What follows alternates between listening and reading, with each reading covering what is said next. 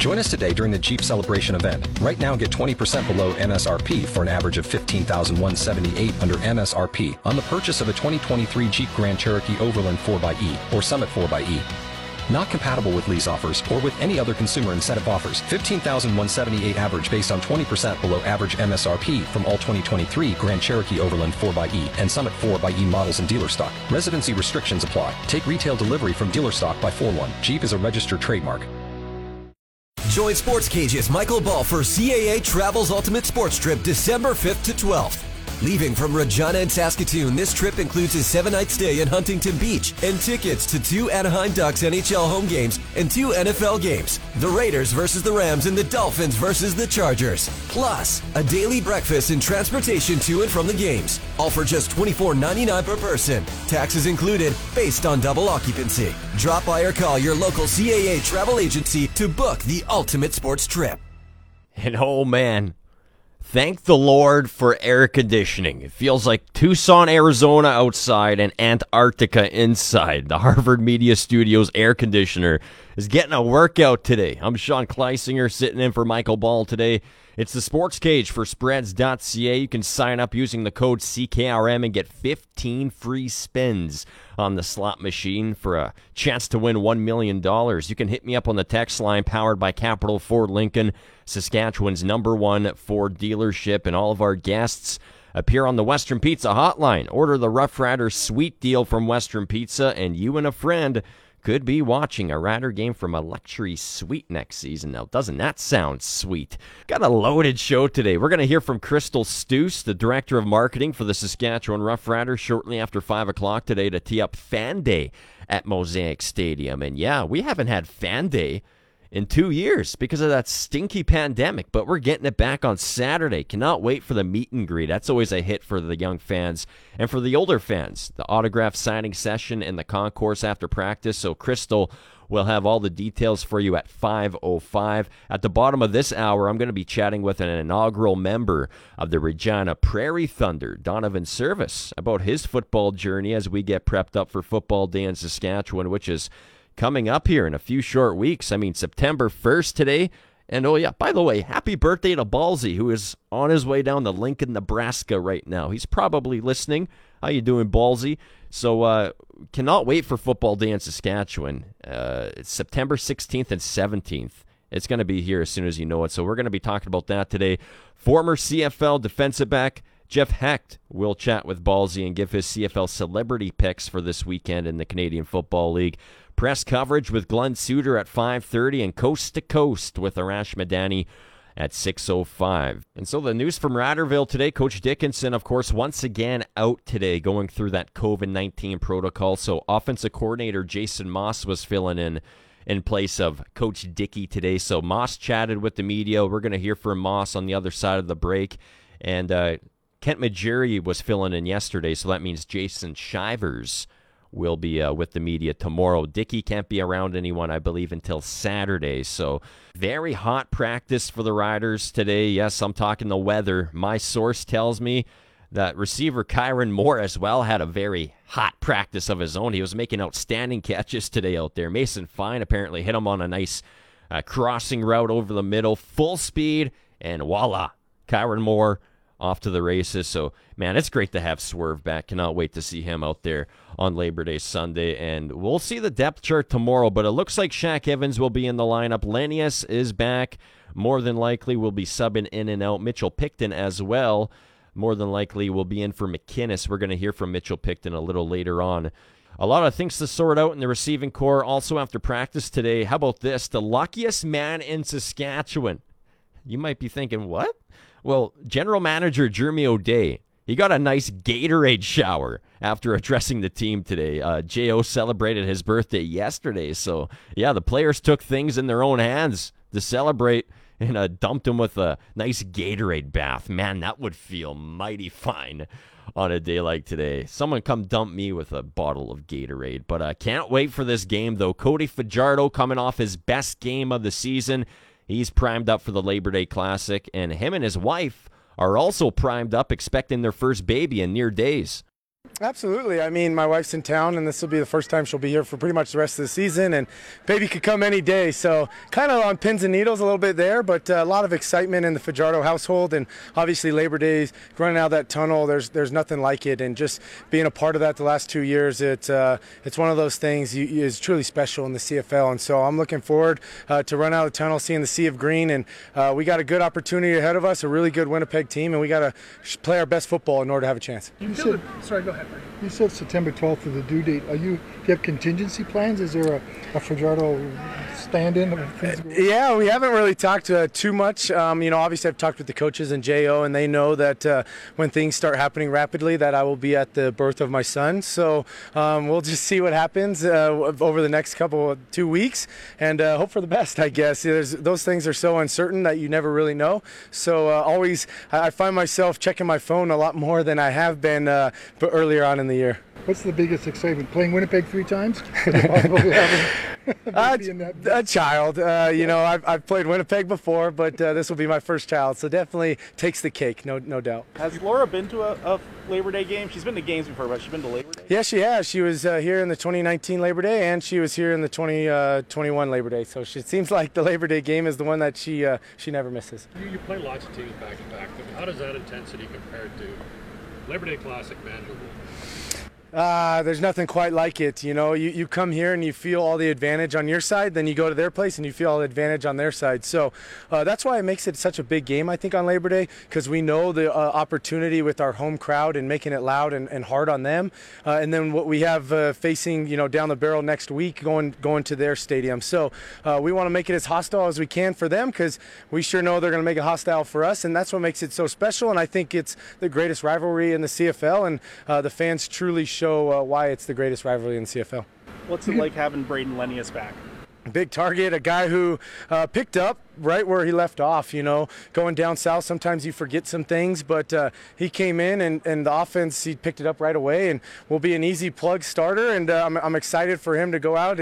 What a way to start off in the Labor Day game, huh? So it's fun to have him back in the lineup, and he brings a lot of energy to the receiver room, and he's just a good guy to be around, so we're happy to have him in the locker room. He's also going to get Shaq back too. He promised on Twitter, so he's got to come back. Oh, he promised, huh? So yeah, you can't break that. No, Shaq's looked great this week. Last week we knew he wasn't quite there. There was a little bit of a limp to him, but this week he's looked like the old Shaq. So I'm happy to have him back. He's made some big catches this week. I know all the guys will be a little jittery, a little nervous, including myself, and might be a little rust on them, but we got to be able to fight through it. And our biggest goal is to find ways to score touchdowns in the red zone. Last couple of times we've played them, we've moved the ball really well, and we just didn't finish with 7 in the end zone. So that's our goal this week, is try to pile on the touchdowns.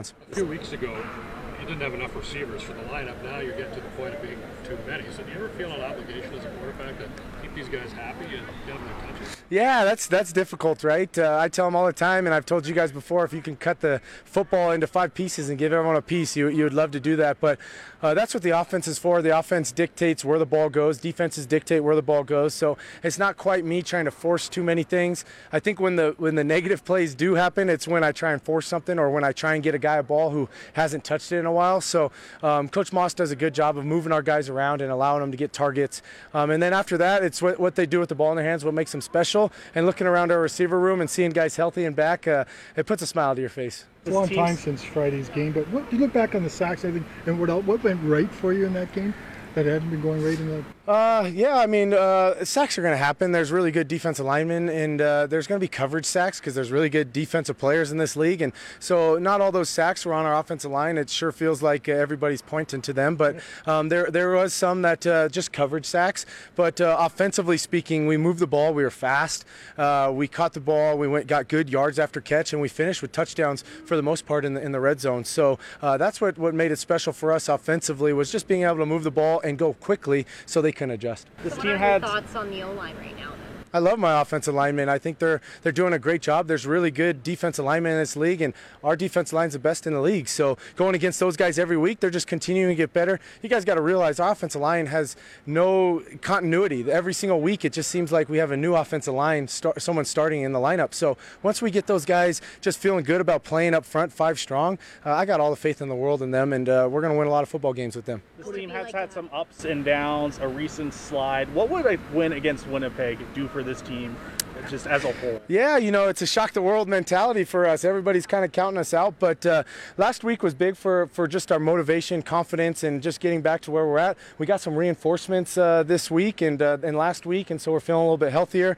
But going against the defending Grey Cup champs, that's a good measuring stick for us. So we want to go out there and play our best football and have a chance to win in the fourth quarter. Probably the best you looked at moving around in quite a few weeks. Did you feel that way? Yeah, I feel great, minus the clunky knee brace, but for the most part, I feel really good. It's one of those things where last week quarterback runs was a little bit more in the game plan, and I felt really good about that. And like I said, I've been a running quarterback my entire life, so when you ask me just to drop back and throw, I'm just not used to that. So when I get to run and get some rhythm and get some confidence that way, it really helps me out. After the game, Coach Dickinson said you had a lot of say in the offensive game planning leading up to the Lions game. Was the design quarterback runs a result of that? Yeah, I told Coach Moss I'm feeling healthy enough to run me. Don't be afraid to run me, and he did it. And Coach Sorrells put in some great quarterback run game stuff, and so hopefully we can continue to do that because I think it keeps the defense honest. You can't just focus on our running backs, and now you got to worry about our receivers running the ball, me running the ball, our running backs running the ball, and that's very difficult to do.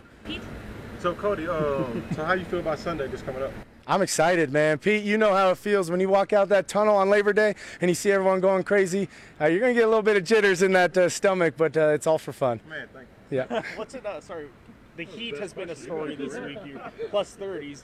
You're from California. Are you kind of used to this sort of weather? Yeah, sunny and no wind. That's a quarterback's dream, right? The wind here is what really makes it difficult as a quarterback. Sometimes it's hard. I'll play in any weather, but I know almost every quarterback around the league would feel the same way. You get some wind, some strong gusts, it's very hard to throw the ball. So this brings me back to the good old summer days of fall camp back in California. You're not wearing a hoodie, but some of the guys have been wearing hoodies this week. Do you even think that's a little crazy, even being from California? I think it protects you from the sun. That's why I wear the long sleeve. I don't want to be red by Labor Day and a bunch of sunburn, so it protects me. I know my wife will be happy that I got a long sleeve on, so she's always worried about me putting on sunscreen, and so just that's why I go with the long sleeve, and it kind of keeps you a little bit cooler. This is my neighbor asked me this question. Do you have a name for the baby yet? We do. Luca Charles Fajardo will be the name of our little guy.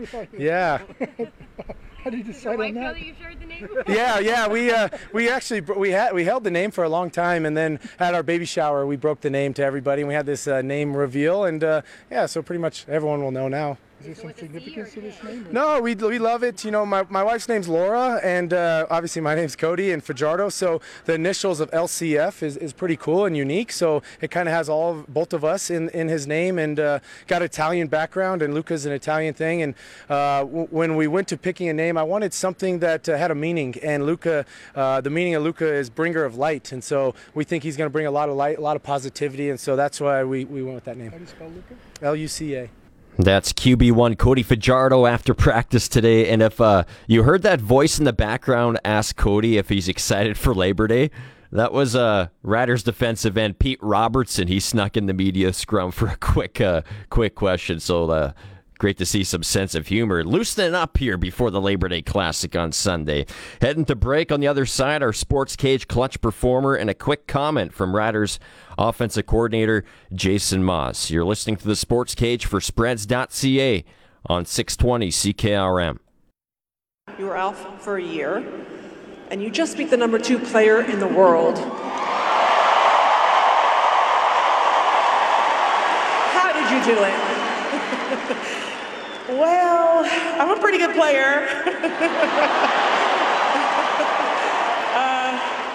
Hey, it's like 1999 all over again. Serena Williams takes down the number 2 ranked player in the world last night at the U.S. Open, and that was the question that she was asked right after. How did you do it? Her answer, well, I'm Serena Williams. Pretty good player. Serena, our Sports Cage clutch performer for Nick Service in Emerald Park, your local Massey Ferguson, Challenger, Rogator, Gleaner, and Fendt dealer. Call 781-1077. And that was just so funny, though. I watched that live last night, and I couldn't believe my ears when when that question was asked.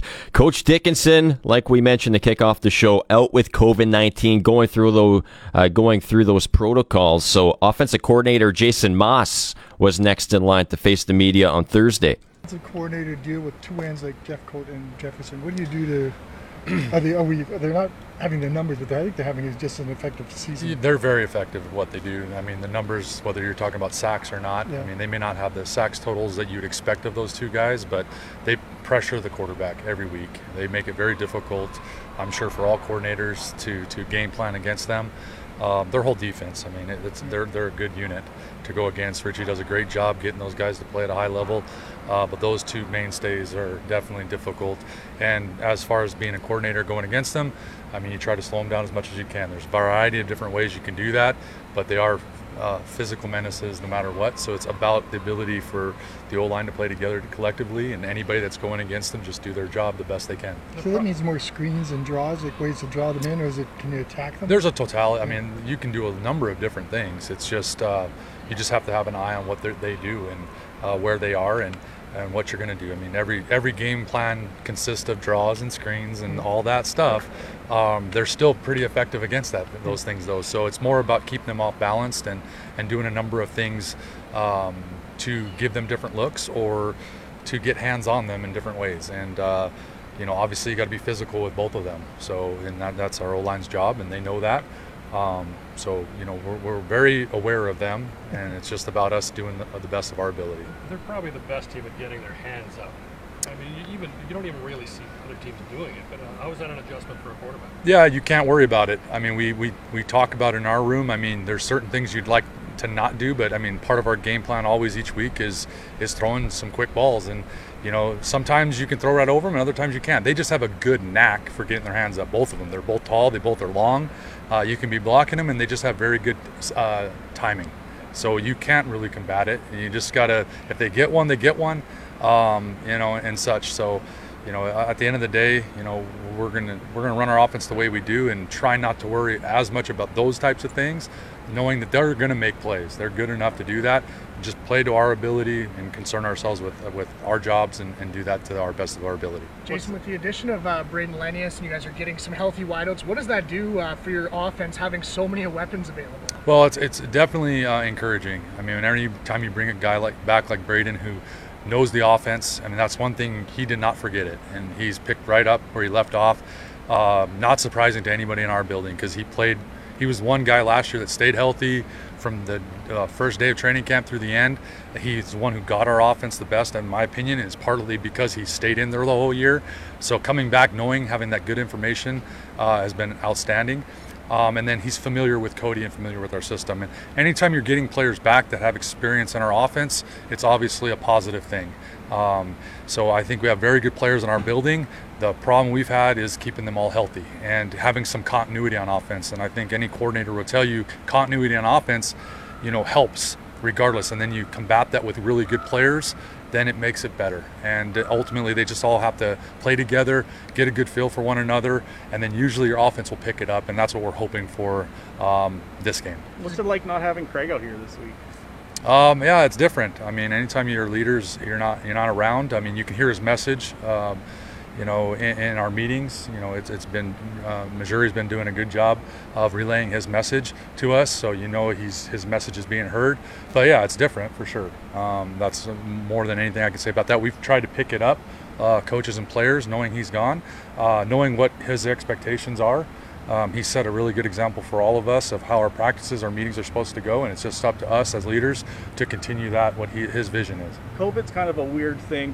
Team expects him back for the game. If he's not able to come back, you're the guy with the head coaching experience on this staff. Would you welcome the opportunity to take that role? I'm not even worried about that right now. I think Craig will be back, and if that bridge, we have to cross it at that time, we will.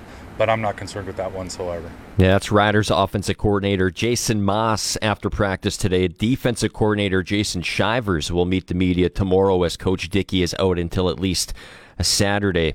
Excited for this on the other side of the break. Donovan Service will join us, an inaugural member of the Regina Prairie Thunder. That's coming up next. You're listening to the Sports Cage for Spreads.ca on 620 CKRM. Sports Cage for Spreads.ca, another scorcher of a day here in Regina. 30 degrees, probably even higher than that.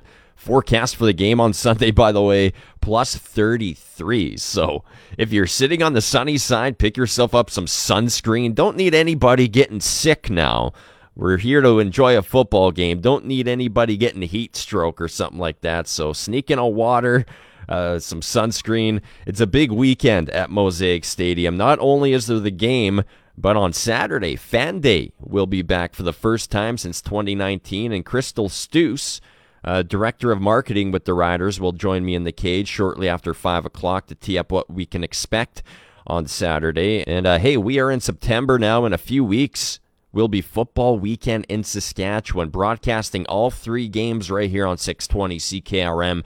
All the homegrown talent you can ask for, from the Riders, U of S Huskies, Rams, Thunder, Hilltops, all of them playing at Mosaic Stadium on September 16th and 17th. So I'm excited to chat with this guy as we go way back. We're coming up here on football weekend in Saskatchewan, and we are celebrating some of the great football players that were homegrown right here in our province. He was a member of the inaugural Regina Thunder team. Back then, of course, the Regina Prairie Thunder. Missed that name. He was a running back with them from 2000 to 2001, where he actually was teammates of current Thunder head coach Scott McCauley. And then after his time with the Thunder, he packed his bags and he moved to Redding, California to continue his football career with the Shasta College Knights, where he went on to play against Aaron Rodgers while Aaron was playing his junior college football with Butte. We are going to dive into that in a few minutes. Also spent some time at York University out east.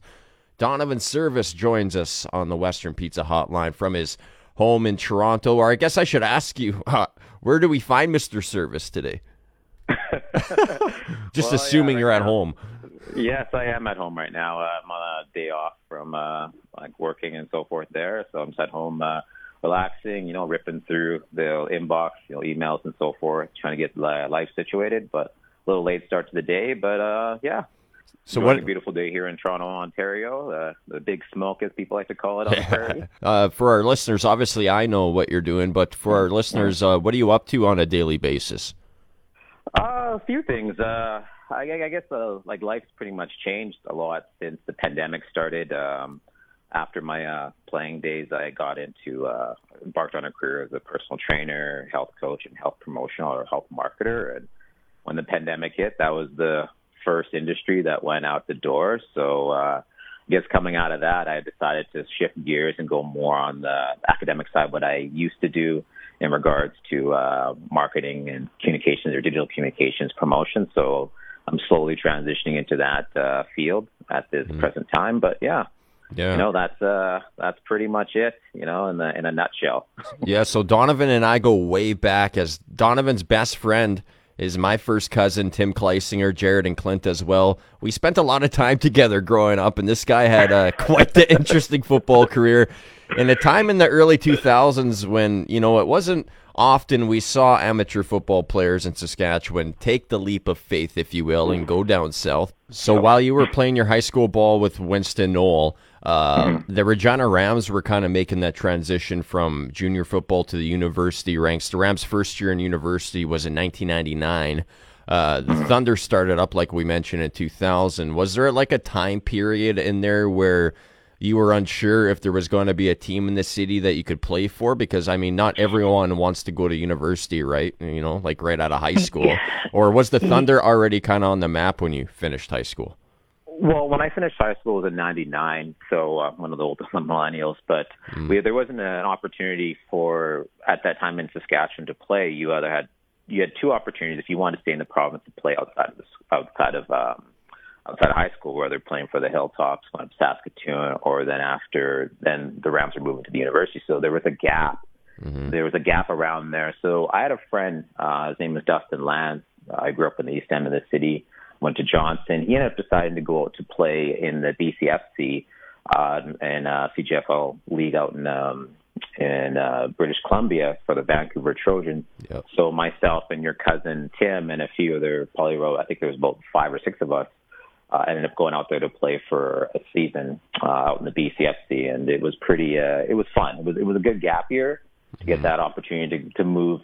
Take these prairie boys, put them in the big city. It was definitely, there was a little bit of a culture shock there, but I think from a cultural perspective, but also a football perspective, where Saskatchewan is a very football orientated province. as we can see, we'll talk more about that in depth. But going out there was a little shocking. Yeah. But played some great players. Actually ended up playing with Paris Jackson.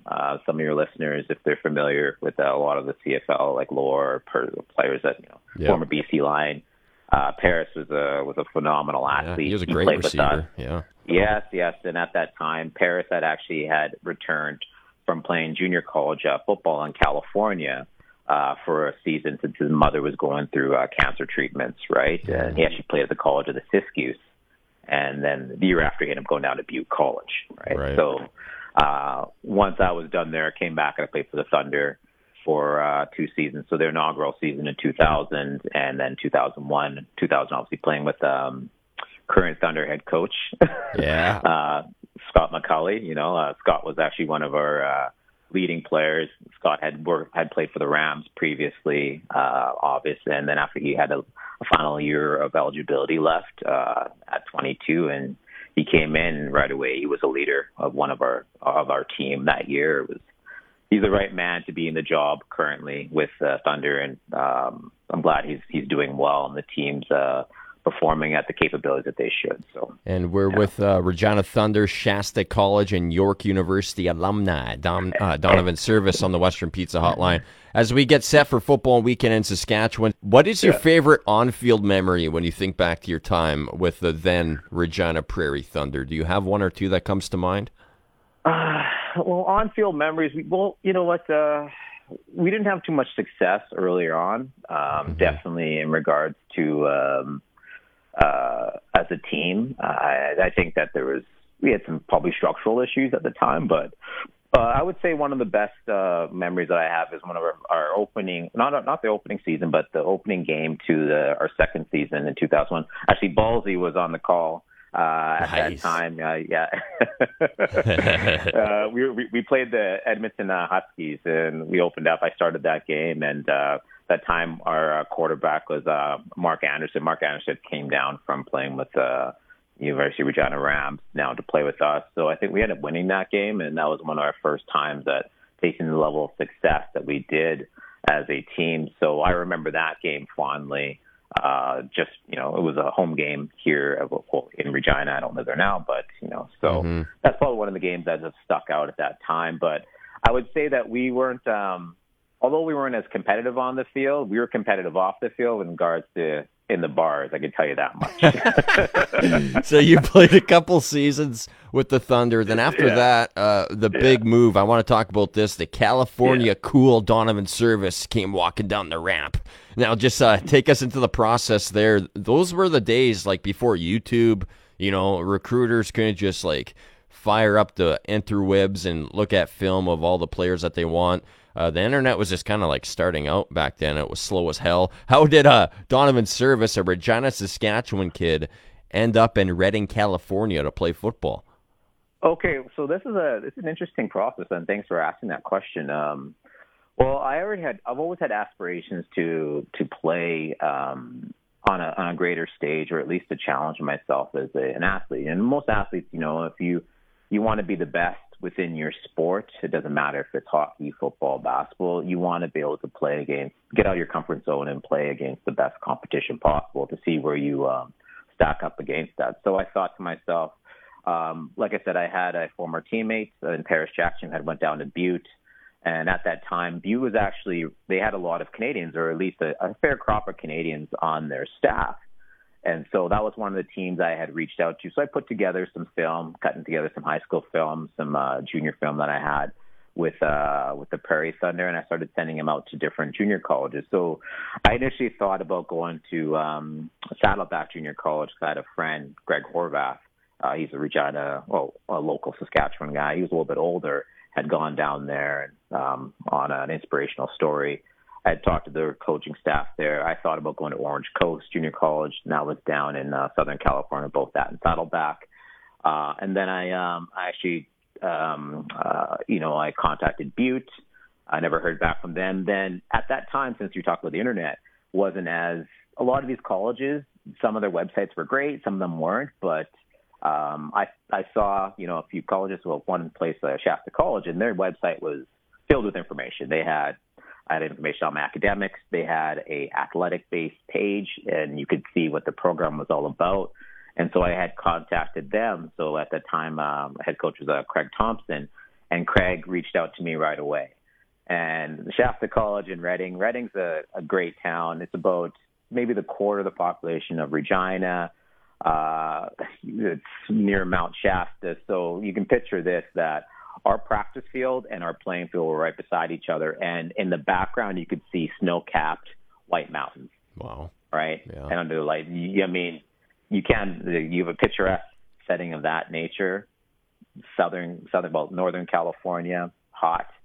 Mm-hmm. You can't go wrong with that. So I decided to pack my bags and make the trek to Reading, California. Yeah, Shasta College alumni, Regina, Saskatchewan's own Donovan Service on the Western Pizza Hotline as we celebrate football weekend in Saskatchewan, which is coming up here in a few short weeks. Now, this story is just insane to me because, yes, my son and I are Green Bay Packers shareholders. My time loving the Packers dates back to the 1990s with Brett Favre. But in 2005, when the Packers drafted Aaron Rodgers in the first round, it was like literally winning the lottery. Not only because he fell in the draft, but also because I knew who this guy was. Not from his time at Cal, but from his time at Butte Community College. And before anybody really knew of him, and I kind of knew who he was because you played against Aaron Rodgers when you were in junior college with Shasta. And I remember you telling me about this quarterback at Butte, probably like 2002, 2003 in that time span. Mm-hmm. And when the Packers drafted him, it was like the greatest day of my fandom life. So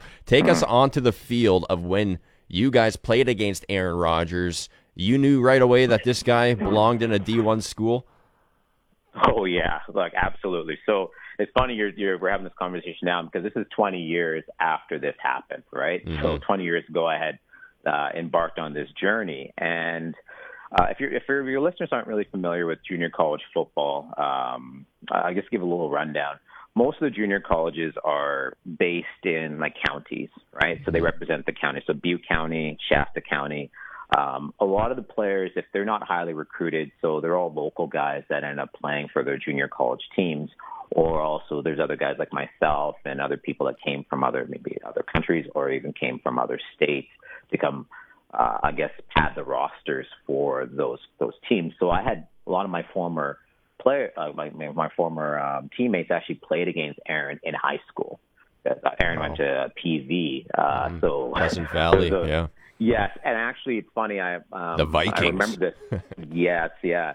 When I was actually my first weekend in Reading, Aaron was actually playing in there was a high school all-star game that happened that weekend at Shasta's our home stadium the week that I came into town, and you would liken their high school game to what you have the Senior Bowl in Saskatchewan, which is played at May long weekend. However, these guys play it at pretty much at the beginning of August, right, before all these guys end up going off to colleges, right? And so we played against Butte, I think it was our third game of the year, third or fourth game of the season. It was probably the third game, actually. And I was blown away. I played offense, so I got a chance to see, so I was on the sidelines, and I see this quarterback, this guy. At that time, they were running the spread. So the spread has kind of evolved from what it started as to what it is now in the game. But at that time, it was very pro style. So you had you either had double tight ends or you had a slot receiver, and you had a single running back, so ace back, what we call. Mm-hmm. And Aaron he destroyed us. He sliced you up. It was like a knife through butter. This cat they would just, they run around shotgun, cool. It was great, but he was running everything underneath center. They would just roll him out, and this kid was just throwing dimes. Mm-hmm. And I'm sitting there and thinking to myself, this is the best quarterback I ever seen. And, growing up in Saskatchewan, it's a football province, right? So you're going to be exposed to some good athletes, but I had never seen any person throw a ball this precise on the run, scramble, just have total command of the game. And I grew up going to the Rider games and so forth there, and I've seen quarterbacks play, but I'm saying, and that's I'm taking stock in that from playing, seeing Rider games and high school and college.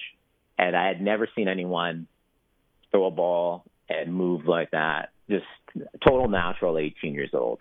Yeah. It's just look where you're now. Yeah, it's just amazing how the dots connected there. You know, it was like meant to be. You know, my friend plays against Aaron Rodgers in junior college, and then Rodgers gets drafted to my NFL team. It's like it's meant to be. So I know one of the reasons why Saskatchewan football, like we've been mentioning, why Saskatchewan football teams are so great is because a large majority of the players stay right here at home and play their CJFL or their youth sports in their own backyard here. So selfishly, as football Saskatchewan fans, you know, we don't want to see our players leave our province to play football because we like to win, but that's always an option out there because there are a lot of players up here that are capable of playing Division I, Division II, or junior college. So Donovan Service, a native of Regina who went on to play college ball down south, what is your biggest piece of advice to amateur football players here in Saskatchewan if they are, you know, thinking about pursuing and exploring life outside of the prairies, whether they are in RMF, CJFL, or in youth sports? First off, players have to believe. If they believe in themselves and they want to go do it, and you know, if you can see it, you can be it, right? And if you have those aspirations to have something greater, and it's okay, right? I think that part of that situation where a lot of players end up staying in their backyard is because a lot of times they're not exposed to another perspective enough, or maybe there's not as much of encouragement. Like I would say that, and this is just my opinion, that there are some players who end up not playing like junior ball. They don't want to go to university right away, and then they just don't play, right? Or they quit playing the sport. Like Saskatchewan has a great Football Sask is doing a wonderful job between their programs in regards to having their under 16 programs, under 18 programs to really expose these kids to a higher level of play, obviously inter-province wise, but also to looking at them from like greater perspective, even going on to other levels of the sport, albeit it be junior, university, professionally. There's a winning formula, even going, if you even break it down to from 12-man to 9-man to the 6-man programs. You get two great junior teams like the Saskatchewan, you know, the Saskatchewan Hilltops have been winning everything for years, you know, and you got the Thunder. They've been doing well, but if you look at it, all this is all homegrown talent, right? And University of the Saskatchewan Huskies, you know, they've been winning on a consistent basis. So there are some great athletes and great players, and look no further than John Ryan, right? And I remember years ago, John was actually, when he had moved on from the Winnipeg Blue Bombers and he was playing for the Green Bay Packers. It was his first couple of years. Maybe probably his second year I ran into him one day in town. This was back in, I think, 2007 it would have been. Yep. And I said to him, hey, because John and I, we played a little hockey together. I knew John because obviously we had friends and so forth, and being part of this athlete community. And I said, there's a lot of people don't know about that quarterback that you guys have there, and he's just phenomenal. He's like, yeah, like I see him in practice all the time doing his thing. I'm like, right, so John, already knew in that sort of way. But you have players like him, with Brett Jones out of Weyburn, I mean, I think he's still kicking around the NFL. Like, I mean, you have no doubt, there's some really fine athletes in the province of Saskatchewan. I think, because I think a lot of kids get an opportunity to play other sports and also football, and maybe come to it later on, and great coaches and so forth there. Just, they have the opportunity to be exposed to it. If you want to go do it, sometimes you got it. Like myself, I was my own recruiter, but, if kids have that aspirations, that now that you're interconnected to the web, it's easier to look at opportunities to go to different like college camps, ID camps that exist. But yeah, I would say that the sky's the limit. If you want to go do it, you can go do it. You just have to believe you can do it, and don't let anyone tell you otherwise. Yeah. No, this has been awesome, man. Donovan Service, one of the great football stories here in Saskatchewan. I feel like this should be an Untold episode on Netflix. You know that Untold series on Netflix? Because I'm not sure if your story has ever been really publicly shared before. Night. Yeah, man. I was watching that last night. It was great. Interesting stuff. Yeah. So I want to thank you, brother, for taking the time today. Can't wait for football weekend in Saskatchewan. Elks Riders on the Friday. Your old team, the Thunder, versus the Hilltops on Saturday afternoon, followed by the Huskies and Rams in the nightcap. You can hear all 3 games right here on 620 CKRM. Ballsy will have the Riders call. I will have the call of the Thunder, and Daniela Ponicelli will have the call for the Regina Rams on that Saturday night. So, Donovan, thank you, brother. You take care out there on the East. I was going to say East Coast, but you're not quite on the coast. You're out there in Ontario. But thank you, my friend. Ontario. Yeah. Yeah. Thank you for having me. And you know what? I'm just going to say that I'm proud of how far you've come as a broadcaster. You know what? You're doing a fine job. You'll be doing a lot of great things in the future. I can see it for you. And thanks for having me on. And I wish your family well. You know, I'm feeling when I say hi. Yeah, I appreciate that, my friend. That's Donovan Service on the Western Pizza Hotline. He was an inaugural member of the Regina Thunder back in the year 2000. He went on to play for Shasta College down in Redding, California, and homegrown right here in Regina, Saskatchewan, as we get set for football weekend in Saskatchewan coming up here on September 16th and 17th. This is the Sports Cage for Spreads.ca on 620 CKRM. All right, it's 4:54. The sports ticker for Bronco Plumbing, Heating, and Cooling. They're hiring right now. Starting salary for service technicians is a juicy $75,000, plus a nice signing bonus on top of that. You can give them a call at 781-2090. So Team Canada is headed to the Women's World Hockey Championship semifinals after defeating Team Sweden 3-0 today. So Canada will take on Switzerland in the semis. And how about Bianca Andreescu? She's into the 3rd round at the U.S. Open. She's 12-1 in her last 13 matches at the U.S. Open. Of course, remember, before the pandemic, she won the U.S. Open out east there in New York City. Something about those lights under the stadium there in New York City that gets Bianca Andreescu going. You could say the same thing for Serena Williams. And I made a note on my pad here. I got to bring that up with Arash Madani at 6:05 because that is something that we have to talk about. Serena Williams at the U.S. Open. Just crazy stuff. She's playing like she's in 1999 again. So that's quite impressive stuff. Now joined on the Western Pizza Hotline by Brian Raymond. He's out at Floyd Springs. Brian, I wish I could play a sport as good as one of, those fine ladies, Bianca Andreescu or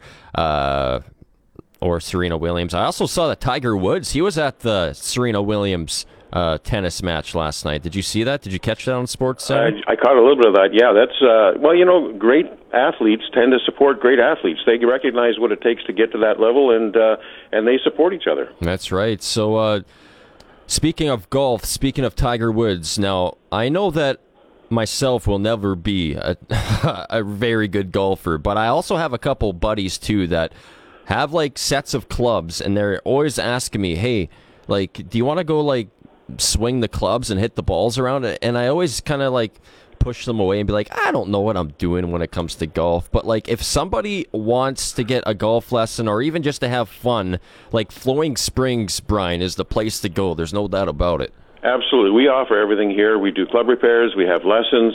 We have a fantastic driving range. So anybody who's starting in golf, that's where it starts. Go to the driving range where you can practice a little bit. And the advantage to going to the driving range is that you can repeat that shot or get that shot over with. When you're playing on the golf course, once you hit a shot, you have to go to the next shot. You can't repeat that shot. So, it makes sense to go to the driving range, and we have a great one. It's huge. There are no mats. It's lots of grass, lots of target greens, so it makes a lot of sense. And, of course, if you are going to get out and play golf, this is a great weekend to do it. It's a long weekend. The weather looks like it's going to be fantastic. And if you're coming into town for the Ryder game, give us a call ahead of time, and we'll get you on the golf course. We've still got a few tee times open on Saturday, but certainly there's a lot of openings Friday and Sunday and Monday as well. And how can we get a hold of you over there at Floyd Springs if someone's out there wanting to book a tee for the weekend, Brian? You can give us a call at 543-5050, or you can book online at flowingspringsgolf.com. And by the way, we're still looking for the owners of those 2 Great Pyrenees dogs that we have here. They're beautiful dogs, Zinger, and they got to belong to somebody. They're worth a lot of money. So if anybody knows anything about a couple of missing male and female Great Pyrenees, please get a hold of us. That's right. I'm going to talk about that on my evening show throughout the week and throughout next week as well. Thanks for your time today, Brian. Have a good Labor Day weekend. You as well, Zinger. Take care. It's Brian Raymond out at Flowing Springs with us on the Western Pizza Hotline. And yeah, it's going to be a beautiful weekend here in southern Saskatchewan, and a beautiful weekend for some Saskatchewan Rough Rider football. Crystal Stoos is on deck, ready to go here.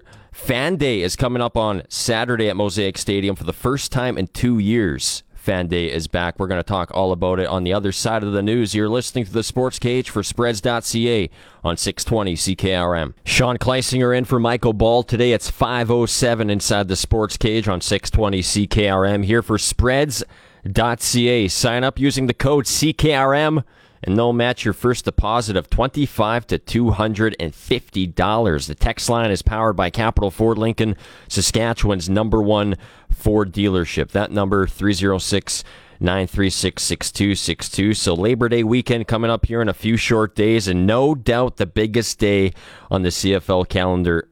Outside of the Grey Cup, of course, but the game on Sunday is going to be huge. But the fun starts on Saturday after a 2-year hiatus.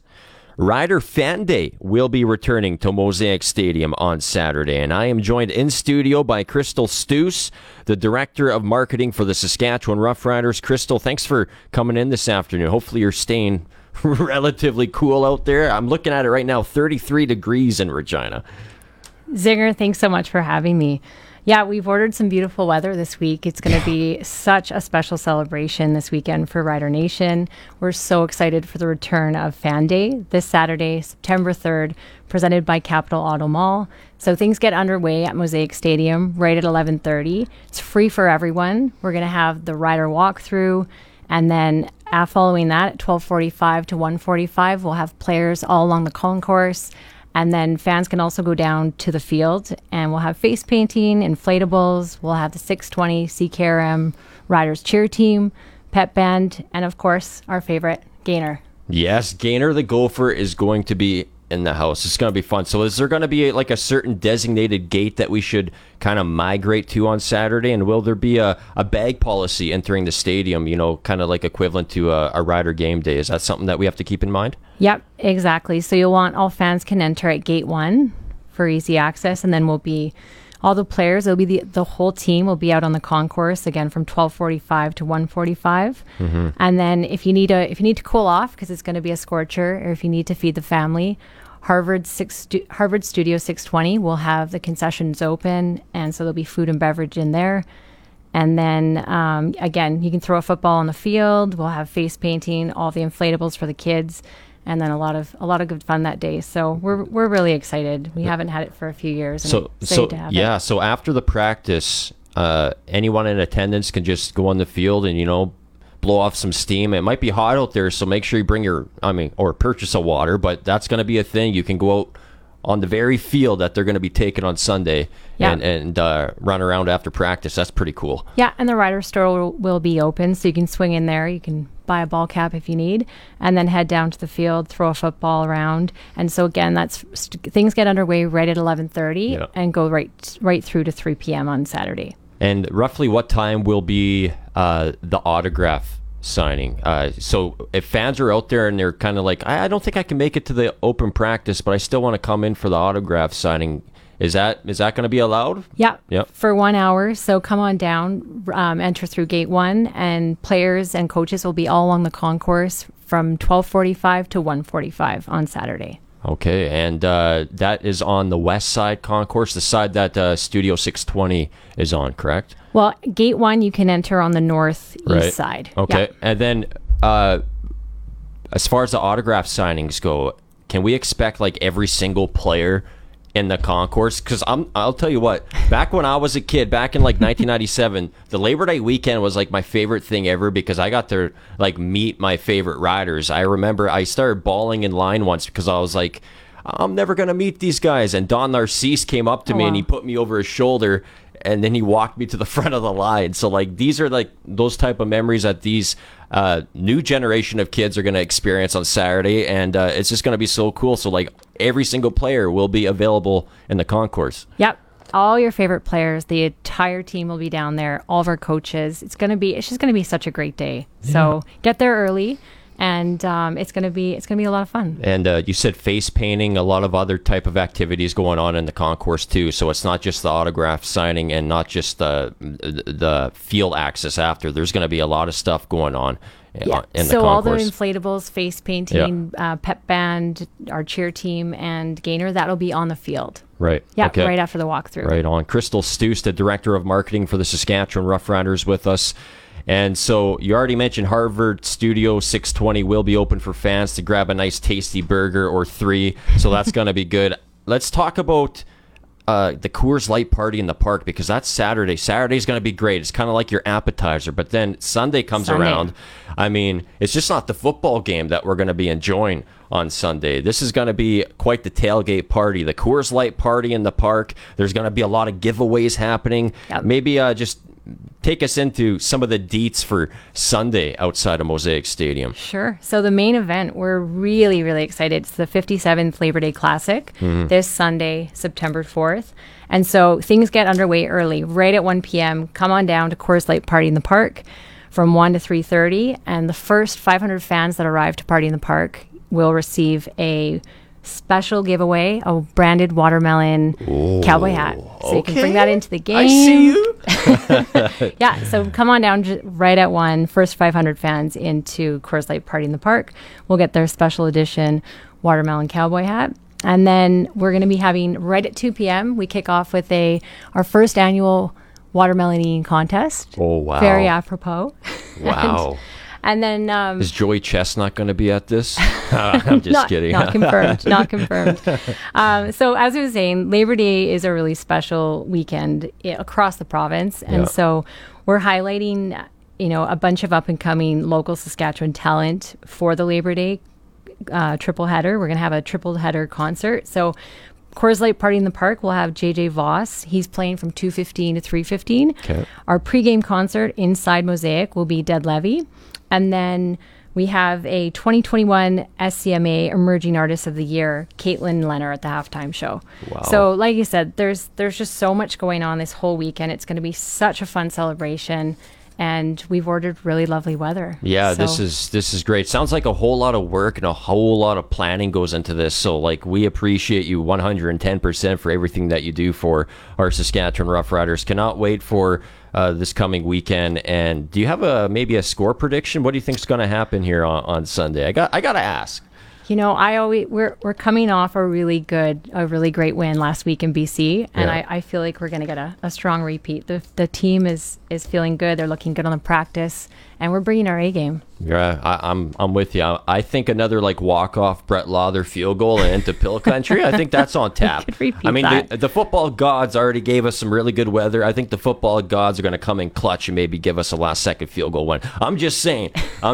So we shall see. It's a 4 p.m. kickoff on Sunday. Am I missing out on anything? Any other kind of details on Saturday and Sunday that we haven't touched on? Because this is going to be such a fun weekend. It is. And I don't want to leave people out there thinking, I wish I would have known this, I would have known that. But I think we got all the bases covered. I mean, the great autograph signing coming up on Saturday. We got the field access. You got all the balloon, all the activities going on. Gainer, the Gophers going to be there. Players autographs, 12:45 to 1:45 Saturday afternoon. And then, get to Party in the Park early because we know it's going to be a full house that entire day on Sunday. It's going to be amazing. Crystal Stoost, the Director of Marketing for your Saskatchewan Roughriders, with us in studio getting set for Labor Day weekend. Fan Day on Saturday, Coors Light Party in the Park on Sunday. Then, of course, the grand finale, the Labor Day Classic, 4 p.m. on Sunday afternoon. Crystal, thanks again for coming in today. This is awesome. Singer, such a pleasure. Thank you. Right on. Sports Cage Celebrity Picks with Ballsy and Jeff Hecht coming up on the other side. This is the Sports Cage for Spreads.ca on 620 CKRM. Time now for our second edition of Celebrity CFL Picks, and we're joined on the phone by Jeff Heck, former CFL safety, two-time Grey Cup champ, 2014 with the Stamps, 2019 with the Winnipeg Blue Bombers. How are you today, Jeff? I'm doing pretty good. I'll say this: a celebrity is a bit of a stretch. Oh, come on! But I'll take it. Come on, man. You're more of a celebrity than I am. Let's get to it, man. Ottawa, Montreal. We got a little ownership turmoil in Montreal. The more things change, the more they stay the same, I guess. Vernon Adams has been traded out to the BC Lions, so it's Trevor Harris's team. And Nick Arbuckle didn't look too bad in Edmonton against one of his former teams. I call him the CFL's littlest hobo, Nick Arbuckle. He's been everywhere, basically. So he didn't look too bad there for Ottawa. How do you got that game shaken down? I think it's going to take a little bit longer for Nick Arbuckle to get dialed in. I think the reason he played, I think he played a lot better than the statistics showed against Edmonton, but he also knew a lot of the intricacies of that defense. So, and with Montreal, I'm not surprised Vernon Adams got moved, or I don't know if it's official yet or what's going on there, but what I am surprised about is it took so long. It was clear that whether it's the new head coach, GM, or whoever had decided that Trevor Harris was going to be the guy quite early, if not before the season started. So, but I think Montreal wins this one. I think their quarterback situation offers a little bit more stability. Nick Arbuckle is going to be riding high, but I think he just needs a little more time. Lapo's got an offense that does well because of its intricacies. It takes some more time to learn his playbook, I think, than guys think. Yeah. So I think Montreal's going to be able to squeak that one out in an ugly one. Yeah, ugly. Their defense is playing well. They got a really good defense, a really good front seven, so I don't disagree with you there. Okay, let's get to some of the other good ones here. We've got we'll wait for the West games last. Toronto and Hamilton. I mean, the Tiger Cats are in must-win mode now. Well, yeah, the Tiger Cats have been in must-win mode since about 2019, I think was when it started. I had a conversation with somebody. They had mentioned the continuity in the CFL and how continuity is success. They said, look at Calgary, look at Winnipeg, and look at Hamilton as indications of success. You know, low turnover coaching staff. And I was quick to remind them that getting far and losing is not the same as succeeding. I think Hamilton has it's the elephant in the room. It's this must-win mentality is an ugly monster that is unfortunately consuming their entire roster. I think it's too much for most guys to handle, and I think Toronto's finally playing the type of football that I expected them to play early off in the season. They got an incredibly deep roster, I think, the best roster in the East by quite a margin. They're rolling. McLeod Bethel-Thompson is a inconsistent quarterback, but he always seems to progress in one direction. There's improvement, and he's playing well. I think Toronto puts it to him. All right, good. I don't disagree with that. You talk about being overwhelmed. It looks like Dane Evans is overwhelmed, doesn't it? I can't tell you what happened to him. I mean, he didn't have this polarizing reputation when Jeremiah Masoli was there. I don't know what changes they've made or injuries or what have you, but he has 180'd his career in the wrong direction. And as a CFL fan, it's tough to watch. And I imagine for Hamilton coaching staff and their football operations staff especially, it's incredibly difficult to see that paycheck go out every week for what they're getting. Tell you what, man, it's got to be tough to watch for Victor Cui in Edmonton. He's been doing his best, along with Amar Doman and BC, to reinvigorate a once proud franchise in Edmonton. But Chris Jones, when he takes over a team like he did in Saskatchewan, usually treats the full year like a whole training camp, and that looks to be the case again. They just sent out Nafis Lyon and Costigan to Montreal for Avery Ellis. I think they got the better player in the deal, but I don't know if this will be much of a ball game here coming up in the Alberta version of the Labor Day Classic. No, I can't imagine watching that one more than halfway through the second quarter before it becomes uninteresting. I've been critical of the Edmonton football team. Their moves, I played with Chris Jones, so I understand he's a man of process, and everybody says, he's a long-term thinker, which he's proven to be. The trade was bizarre to me. I think I thought Lyon was distinguishably their best defensive back on the roster right now. But Chris Jones is a mover and shaker. The team is not showing any indications for me to be hopeful as somebody who lives in the City of Champions. I think this one's going to be ugly. I think Calgary's hitting a stride. I think the situation in BC, for better or worse, reinvigorated Calgary to their realistic hopefulness for a home playoff game and a legitimate shot at now competing to win the West Final. I think this one is going to be it's going to be the most one-sided game in Labor Day, and it's going to be it may contend for their worst loss of the year statistically. Is there, if Jason Shivers of the Riders was an offensive guy and ran a productive offense like this, he'd be snapped up and talked about as the next head coach in waiting in this league. Is there a scenario, do you think, where Chris Jones, who obviously loves Jeff Hecht to be a personnel guy and is pretty good at bringing in guys? We still have remnants of what he brought in, a lot of them here in Saskatchewan, so there's no doubting that. Is there a scenario where Chris Jones just does that and lets maybe a guy, one of the guys from his coaching tree, Jason Shivers, come in and get that head coaching job? I don't think so. I think you're right. I think anyone that's spent some time around Chris Jones, I think he would even admit it. He likes being a roster manipulator, a GM, a scout, whatever you want to call it. He enjoys that aspect of football more than coaching, I think. Not to say that he doesn't love coaching, he's all in on it, but I think that is his passion, is the moving and shaking and finding the diamonds in the rough.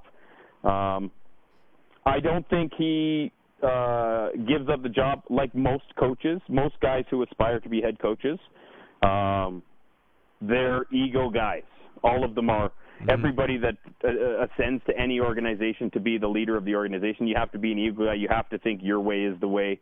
It's tough to delegate. It's tough to take the reins and hand them to somebody else. What Huff did in Calgary, stepping away and promoting he knew he was losing his offensive coordinator or his defensive coordinator when Rick Campbell was the defensive coordinator. And if Huff didn't promote Dave, he was at risk of losing both of them. He stepped away. It's a rare move. I don't think it happens very often in football. I don't ever expect it to happen. And as far as offenses go, Chris Jones has his offensive coordinator. Everybody who's been around the CFL knows that McAdoo is his guys use the phrase best friend, and it's not. I think the term best friend is underselling their relationship together. They are ride or die. They are best friends. They are brothers. Till the end of the earth, I think McAdoo will be the offensive coordinator for Chris Jones if Chris Jones has his say, because that is something that is bigger in both of their lives, I think, their relationship with each other, than football. So I don't see it happening. I'm with you. I think it would be the way to turn it around. You can't be a guru of everything. You can't be a defensive and an offensive guru at the same time. If Chris Jones is doing the defense, you need a guy to do the offense, and it would improve them, but it's not realistic. Okay, so before we get to the pick, the big one we care about around here, Riders and the Blue Bombers, where I think you can officially, in most cases, throw the record out of the window. The Rough Riders have won 14 of the last 16. They lost last year 23-8 to the Bombers. Bombers have had their number here since basically 2019. But before we get to that, Jeff, as a former defensive guy, you must be smiling like a butcher's dog. You got Big Hill, Jeffcoat, and Willie Jefferson on one side, just to speak of three. And then on the Riders side, you got the tackling machine, Sankey and Dean. And then you got Moncrief, AC Leonard. I mean, this is ripe with some great defensive talent. Yeah, it's quite impressive. Outside of Sankey, I think I played with all those guys at some point, so it's a nice thing to reflect on, seeing some of these guys in their younger days and seeing where they developed. In 2021, I thought Jackson Jeffcoat was the best defensive end in the league. In 2019, I thought he was the third best behind Willie and Jagger Davis. He's been a stud for quite some time. Darnell Sankey is just, I've enjoyed watching him since he was with Calgary. He is just, for a guy that size to be seemingly all over the field, it's a strange thing to see in the CFL, but it's quite impressive. The Riders' defensive line getting healthy the way they have at the right time. They might have two of the top 6 defensive ends in the league right now as well, with A.C. Leonard and Robertson. Mm-hmm. Willie Jefferson is I don't know what to call him, a generational talent, a genetic mismatch. People that size shouldn't be able to do what he does. And the thing he does, he doesn't make game-changing plays unless they are required. He just has an innate knack for making a play when there is a play to be made, whether it's a bat down, an interception, a big sack, a tackle for loss. There's just some magnet in him that is attracting to the big situation. And Big Hill, I had this debate with myself this last offseason. I was thinking Big Hill may be the best linebacker to ever play in the CFL. I'm an Edmonton guy. I always figured Willie Pless was in that mix. But given the credentials, the way he's still playing at a high level, Big Hill, to me, looks like he's got at least 2 more of these elite years. So I think it's at the point now in his career where he is maybe the best. He is for sure the best linebacker in the CFL history, and maybe one of the best defensive players, if not the. To have all these guys in one game, it's pretty exciting for fans. It's going to be fun, yeah, for sure. Okay, so Jeff, we're up against the clock. Just in about a minute or so, tell me, who do you got in this game and why? I got Winnipeg all day long. I don't think it's going to be a big gap, but I think the game is going to be pretty one-sided. Maybe the score won't reflect it. Winnipeg has looked more human in the last few games. Maybe it's just their games with Calgary that make them look that way. Saskatchewan is, I kind of ignore that BC win because of the BC's quarterback situation. They're trending in the wrong direction. Their quarterback is trending in the wrong direction. I fully expect them to continue to slide and default themselves to the East crossover only because Edmonton, best case scenario, they were looking at 5 wins. So Saskatchewan's going to cross over, and they're going to be on a downward trend with the way their offense is playing. I don't see them being able to score anywhere near where they're going to need to be competitive. That's Michael Ball with former CFLer Jeff Hecht on the Western Pizza Hotline. Press coverage with Glenn Suter coming up next on the Sports Cage for Spreads.ca on 620 CKRM. Yes, sirree, it never gets old hearing Ronnie Lancaster's voice. It's time for press coverage with Glenn Suter for Quality Tire with 9 locations across Saskatchewan, qualitytire.ca. Glenn, I remember back in the year 2000, the Tiger Cats were in town at the time, and I was like an 8-year-old kid who went down to the Tiger Cats practice a day before the game, and I'll never forget after practice, I went down low and I met Danny McManus, Joe Momford, and Ron Lancaster, who of course was the head coach at the time, and the Tiger Cats won the Grey Cup the year prior, which was actually the last time Hamilton has won it, I believe. But Ronnie Lancaster had his Grey Cup ring on, and he took it off and gave it to me to try on. And it was something that I will never forget as a young kid. And that's like what our league is all about, accessibility, being able to interact with the young fans, which in return, plants a seed in their heart, if you will. That's something that you don't really have the opportunity to do in the National Football League. Like, no one's going to walk into the Green Bay Packers practice and start hanging out with Aaron Rodgers and Matt LaFleur. So I think it's something the CFL should continue to embrace, maybe even schedule events for fans to come visit the visiting team after practice, which will maybe in return bloom a few new young fans. Yeah, no, I couldn't agree more, Zinger. Like, it's, I have my own personal stories like that as well. When I first got a chance to go to the Nally's chip seats at a game in Old Empire Stadium in Vancouver, when my father and I would drive down from Prince George and, drive the 500 miles, go to a game, and he'd drive all the way back, because we'd go to the game on Saturday night. He had to be back Sunday because he worked Monday, and so it was quite the journey. But I would listen to the games on the radio at the time, and then we get to go to one a year, and I'd sit in the Nally chip seats, which was just for kids, where parents would drop their kids off, and then all you needed to get into that section was an empty bag of Nally chips. Wow, that's cool. Yeah, and then we would run on the field. They'd open a gate for every kid in that section. It was in the end zone. It was sort of a bleacher thing in the end zone, and then they'd open up the gates, and we'd run on the field after a game. And that was one of those years was the Cardiac Kids, the BC Lions with Jerry Taggy and Jim Young, and there's just Joe Forqueen, and a lot of great names. And I ran on the field, and I ran into Jim Young, and he kneeled down, and he gave me his chin strap, which I still have today, by the way. And at that moment, I was the same as you. It was just like, oh my goodness, I'm standing in this field of dreams almost with these warriors who just won in the final second, and the tons of kids on the field. And he spent a good 5 minutes with me and said, hey, if you want to play football, keep your dream alive and keep working at it. And I was like, wow, that was inspiration for me. So, I couldn't agree more. I think that's what our league is should be proud of, and we should lean into, not to some of the narratives that are out there which sort of say, well, it's a smaller league, so you can do that. And that's such a negative connotation to it. I think you lean into it. I think us being accessible and our athletes being accessible, world-class athletes, by the way, being accessible, is what is so great about it. If you go to do that and try that in Major League Baseball, the guys will probably try to charge you for an autograph. Yeah. I mean, or you get kicked out of the stadium times. Or something like that. Yeah, exactly.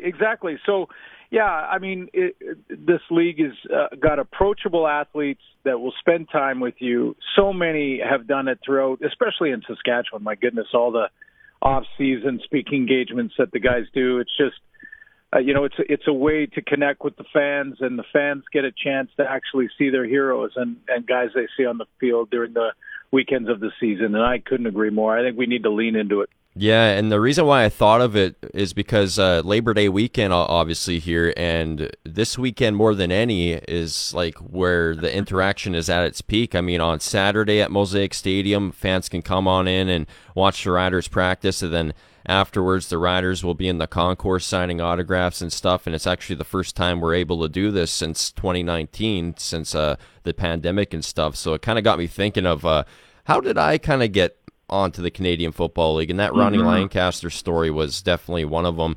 And yeah, it's arguably the biggest weekend on the CFL calendar. I mean, outside of the Grey Cup, Labor Day weekend has to be number one. I mean, the game, for as long as I can remember, has always had, I don't know, like a different feel to it. My very first Rider game I went to was Labor Day 1996, and so many games after that, my family would sit in the grass in the end zone at Taylor Field.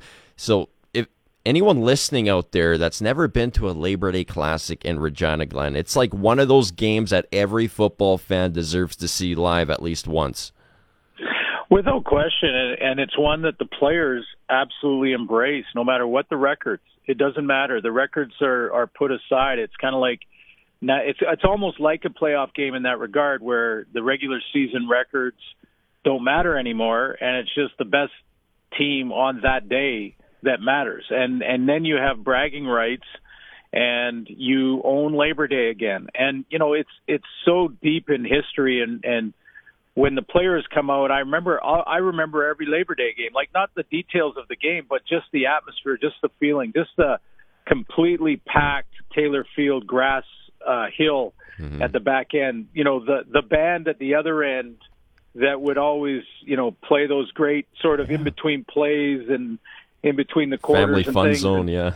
Yeah, Great the family memories. fun zone and the college section in Taylor Field as well. And now we've got in that far end zone, you've got your Pilsner section, the Pill section, and all that. So they brought a lot of that over to the new stadium. But you're right. The atmosphere in the Labor Day Classic, the records are put aside.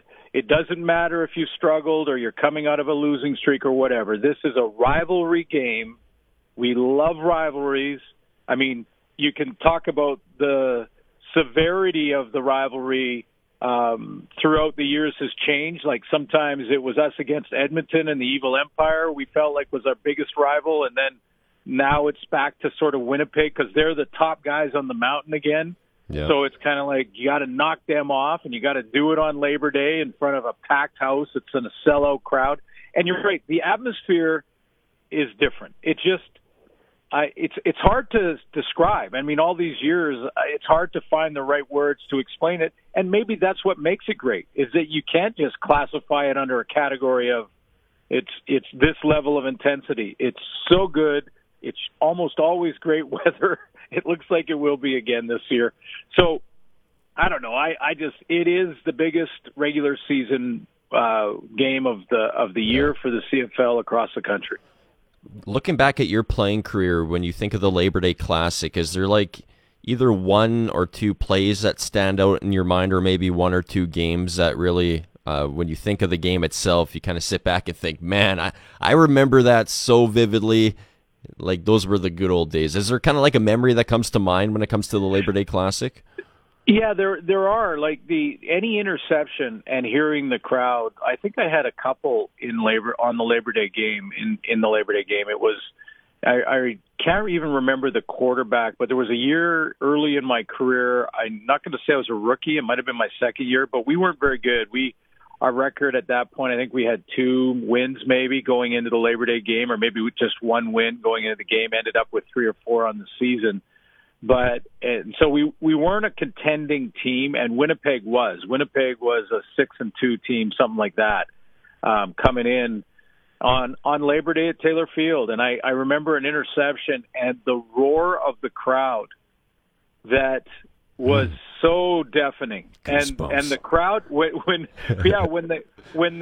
the crowd was, in second and long, when the Bombers had key situations offensively, and I remember the crowd where I would turn and look to Terry Irvin or Ken Hinton or Fran McDermott back in those days, and I would turn to them, and we were standing beside each other, and they couldn't hear me, and I couldn't hear them.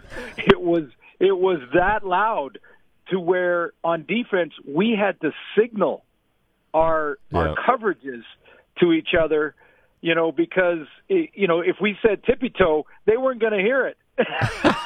That's just awesome to think about, because that's what Mike Edom will be going through on Sunday, or on the opposing team. Those players are going to experience those same type of vibes that you went through as a player, and it's just as a fan, I'm excited for the players to play in this game. The memories for yourself, obviously, they continued well after your playing career. You were doing the play-by-play in 2002 on TSN for the famous Rocky Butler game. It seems like we talk about this game once a month, and it's 2022. Right. I just remember Rocky Butler, after one of his long TD runs in the north end zone, the family fun zone end of the field, a bunch of fans went on the field and dog piled on top of him, and one guy actually spilled his beer all over Rocky, and Butler was just loving it. The atmosphere that afternoon was just insane. What do you remember about that game?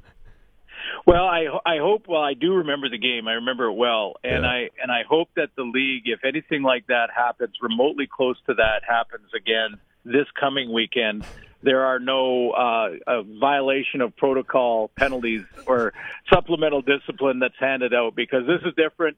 And if that happens, and you see Fajardo up in the pill section, just leave him alone and let him enjoy it. Yeah, just leave him alone.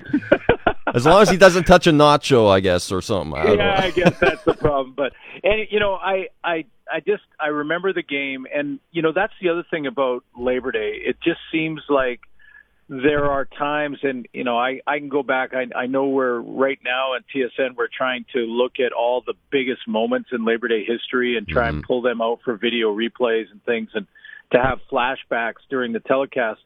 But when you think of the Rocky Butler play, it's an indication of that on this weekend, there are unsung heroes that step up, and guys that you don't expect guys like Bresciani, Rob Bresciani. Remember Rob Bresciani? Mm-hmm. Guys like that who have monster games on Labor Day and sort of set the table for the rest of their career. It really is a game. It is a career-changing game in a lot of ways, with the intensity of the fans, the importance of the rivalry. The coaches so badly want to win and have bragging rights. And if they, professionally tell you, well, it's just another game, or it's not just another game, okay? They're lying to you. It's not even close. No. Not even close. This is a game that they absolutely want to win, because at the end of the year, no matter what your record or where you finish, you walk out and say, well, we won our Labor Day game. I think, and I'm going to take it even to another level, I think there has been times in the Riders' history where poor seasons, except for a Labor Day win, saved the coach's job. In other words, they had a bad season, maybe didn't make the playoffs, but their job was saved because they won on Labor Day. Yeah. And honestly, I don't think that's an exaggeration. Yeah, probably not. I mean, we're going to be creating some more Labor Day memories here on Sunday. This game, like we mentioned, sold out. Over 33,000 fans will be packed inside Mosaic Stadium. The Bombers have been practicing with crowd noise all week, try to, replicate what they will hear on Sunday. For the Riders, Braden Lenius will be back in the fold, probably more than likely rotating in and out. And I'll tell you what, I'm really bothered because a few guests throughout the week have basically said the Riders have no chance of winning this football game. And we already kind of addressed this earlier, but I'm thinking to myself, it does not matter what the records are on Labor Day. I mean, we already talked about how Rocky Butler led the Riders. He beat Kahari Jones and the Bombers in 2002. Kahari Jones was like the best quarterback in the league. I mean, it's one football game, and it's, it's just surprising to me how some people are not putting any weight into the fact that, hey, this is Labor Day. Labor Day. You know what I mean? Exactly. It is. And, this is, first of all, even if it wasn't a home game for Saskatchewan with their defense right now, I'll make an argument that they could beat any team, including Winnipeg, on any given night. With that, and it starts with their defense and just the play of their, especially with their guys back. Now you add in Braden Lenius, you add in that Shaq Evans is possible. You got Kyron Moore back in the lineup. They can beat Winnipeg on any given night. Okay, so that, and then you add the intensity of Labor Day, the importance of it. The players know it. I mean, you can't. It's kind of like I've always said that when you head into the playoffs, there is a different level of intensity that is required. And if players could bottle that and understand how to get their bodies and minds to that level of intensity every regular season game, if you could get 50 players to do that every regular season game, you go undefeated. Mm-hmm. Because it's human nature to take it to that next level, knowing the urgency of the moment, which is if you lose, you're done. So that you cannot control. No matter how much you try as an athlete, you're trying to figure out, how can I get myself to that intensity level every single game and every single day in practice? It's impossible. We're human beings, and you just can't get there. But you can get as close as you can ever get is on the Labor Day weekend. So I just think it happens to players. It's hard to control. They try to bottle it up and do it every game. They try to give their best every game, but there's just a different level. And as all the fans listening right now, please do not underestimate the value of going nuts when Zach Collaros has the football. Right. And making it almost impossible for him to communicate, because forget about even the procedure call. That just wears on a guy so badly. I remember feeling the same thing in the Banjo Bowl. Now, on defense, it was quiet usually but just the overall, when our offense was on the field and I'm on the bench listening going, oh my God, this is just deafening in the Banjo Bowl. And it just wears on you in that 3-hour moment to a point where you're kind of like, get me out of this mess, right? And honestly, I'm just talking about the human element. So don't underestimate, if fans listening, the importance and the value of being really loud when Zach Collaros has the ball. Yeah, there's no doubt too. And when they are being loud like that, they're going to be creating some lasting memories for these players, like you mentioned. That's one thing that you remember most too, is when you were playing. I mean, all you could think of was the crowd noise, and that's the impact that the fans can have. I mean, like 15, 20 years later, I mean, these players will sit back and they'll be like, man, that Labor Day game was just insane. When you're calling the game on Labor Day, Glenn, do you ever kind of get, the competitive juices flowing, kind of being like, oh, man, I remember when I was out there, kind of like goosebumpy? Does that still happen to you? Well, it does for as far as the intensity. I mean, first of all, I love doing games in Mosaic Stadium because of that great fan experience. But also on Labor Day, it's just the intensity is so much higher that it just gets you going. It's kind of like, the 2013 Grey Cup when the home team is playing in it. Mm-hmm. And you're just like, that level of intensity is just so high. It's not to say that I got to be careful here, because it's not to say that I'm cheering for one team or another. And my memories don't go back to, come on, beat Winnipeg. No. But my memories go back to the great atmosphere, what those players are going through, and how they feel like they're, and I'm not exaggerating when I say this.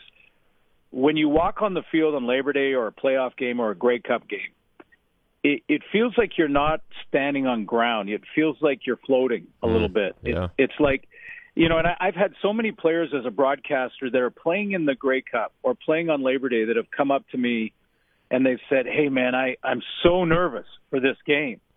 How do you control that?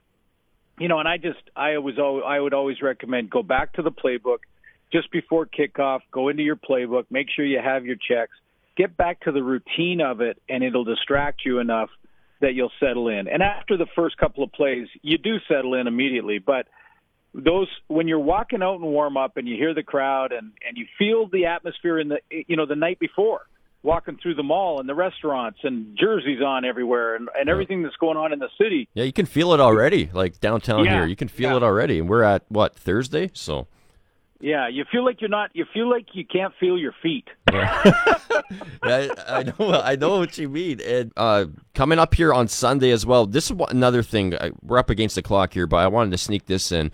Someone told me earlier this week that if Cody Fajardo plays a poor first or second quarter in this football game on Sunday, that he will more than likely be pulled. Now, this is just like a friend of mine, right? So yeah. I'm thinking to myself, man, this guy is coming off the best game of the season, okay? Fajardo, best game of the season last week, and, the outside world is still lifting up their leg on him. It's kind of like there's no way that Fajardo is coming out of this game on Sunday. I truly believe that Fajardo being pulled a few weeks ago was more of a one-time thing, I hope at least, but, can't we just enjoy the guy's success? I mean, the guy's coming off a really good game.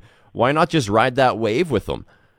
Yeah, I agree. And I don't think he should come out. I don't think even if he struggles in the first quarter, if the offense struggles in the first quarter, if he misses a couple throws in the first quarter, absolutely not. I mean, all you have to do to get perspective there is to look at what happened when Nathan Rourke was injured and it was Michael O'Connor. Now, Michael O'Connor and Antonio Pipkin are, potentially very good players down the road. I mean, O'Connor, we know what Pipkin didn't do a little bit, but when you saw the difference, you go, oh my goodness, yes. This is 5-10 steps backwards. And that's not a slight on those guys. Those guys will get there in their careers, hopefully sooner rather than later. But when you're starter and your star and your franchise player, yes, maybe one time here and there he's going to have a bad quarter. You don't yank him every time. Mason Fine is going to be fine, but he's young. He's a kid. Unless Cody is injured, he is your guy, and he's your best chance to win, and that nothing really more has to be said.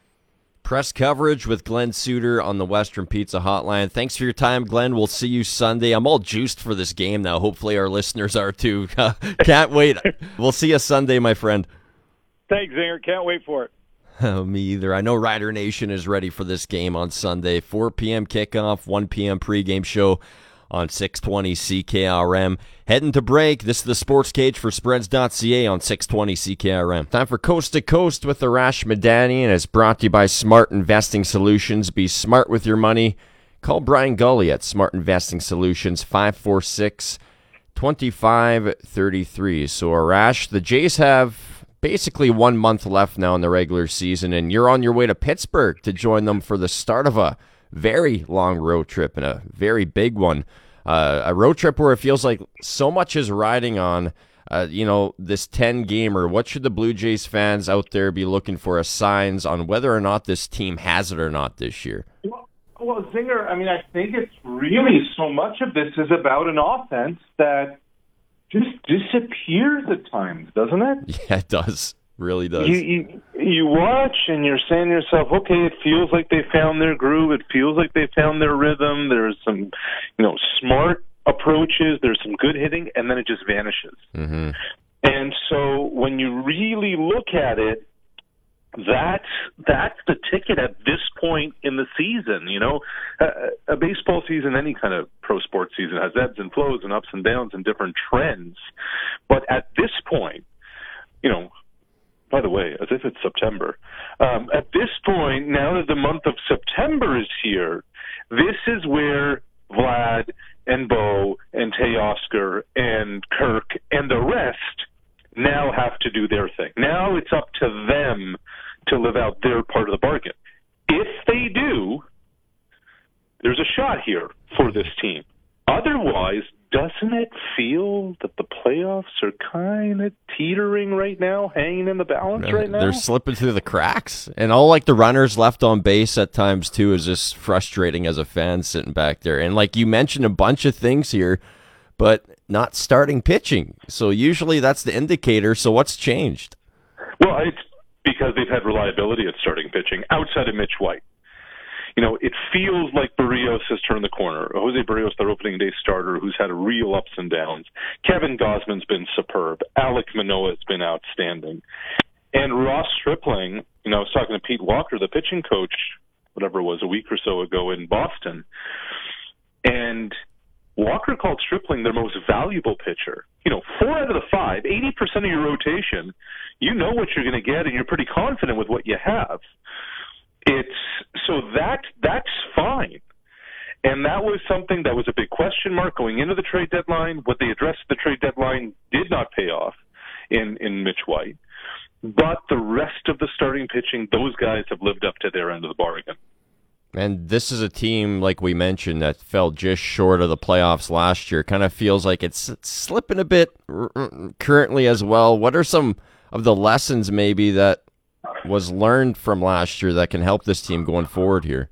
Well, I just think that you now understand how different, it's wild, Dinger. Yesterday they lose to the Cubs, but they win the series. Mm-hmm. It's Monday, Tuesday, Wednesday, the end of August, and the beginning of September are two different animals. It almost feels like when the calendar flips, now you're really playing for keeps. Now everything's on the line. Now everything gets magnified. Now there's more to all of it. And so I think going through that September push, and they were red hot in the last month of the season last year, gives them an understanding of what to expect, how to handle situations, how to handle emotions. It's not just a big road trip coming up. Singer, if you look at how compressed this schedule is, it's wild. They play a day game Sunday in Pittsburgh. Then they go to Baltimore. They got to play a doubleheader Monday in Baltimore. They play 4 games in 3 days. They come back home after a series with Texas. They have a 5-gamer with the Rays. They go down to Tampa for a 4-gamer, and there's still 3 more with Baltimore at home. Oh, my goodness. So, yeah, and that's the murderer's row of the AL East, where they have to handle their business against those teams that are in that wild card conversation. And they have to handle their business against the Pittsburgh Pirates. I mean, they're dead last almost in the whole majors. So, with all this said, do you think the Blue Jays have it this year? Can we watch postseason baseball finally once again after a couple year layoff? I do think they're going to get in. I do. That's not being a homer. Mm-hmm. That's not somebody who's too close to the team. I just look around and I say, who's going to pass them? And And is it going to be Minnesota? Maybe, but I just think that this offense is good enough to get it done. And if the starting pitching does what the starting pitching does, look, we haven't even touched on the bullpen. They've been top 3 in the majors since the beginning of July. If the bullpen can continue doing what it's doing, I think they have enough in an expanded playoffs to get into October. And then from there, all bets are off. And let's hope we can watch some Blue Jays baseball in the postseason this year. It's Arash Madani, coast to coast on the Western Pizza Hotline.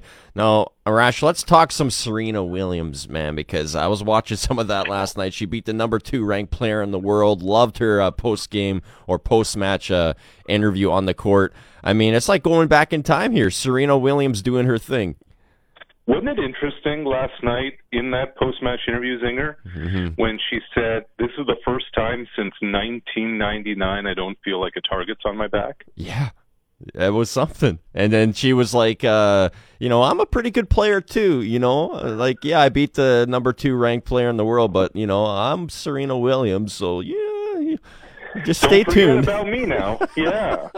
There's so many layers to this. But the target on the back since 1999 is a wild one. Like in 1999, more people had dial-up internet, and we didn't know what Wi-Fi was. There was no such thing as a smartphone. There was a cell phone, and just, flip phones were just coming in. That's how long Serena Williams has had a dominance on the sports world, on the tennis world. But now there's just this freedom, if you will. There's this, an abandonment of pressure because she's not expected to do anything. If we're being honest with ourselves, Serena's tennis level in the first round was probably around 100 in the world. She hasn't played well in quite some time. But, the sports gods somehow, some way have put it all together. And yes, she beat the number 2 player in the world. This is not to take anything away from Williams, Zinger. But if we're being real with one another, it's not just Serena.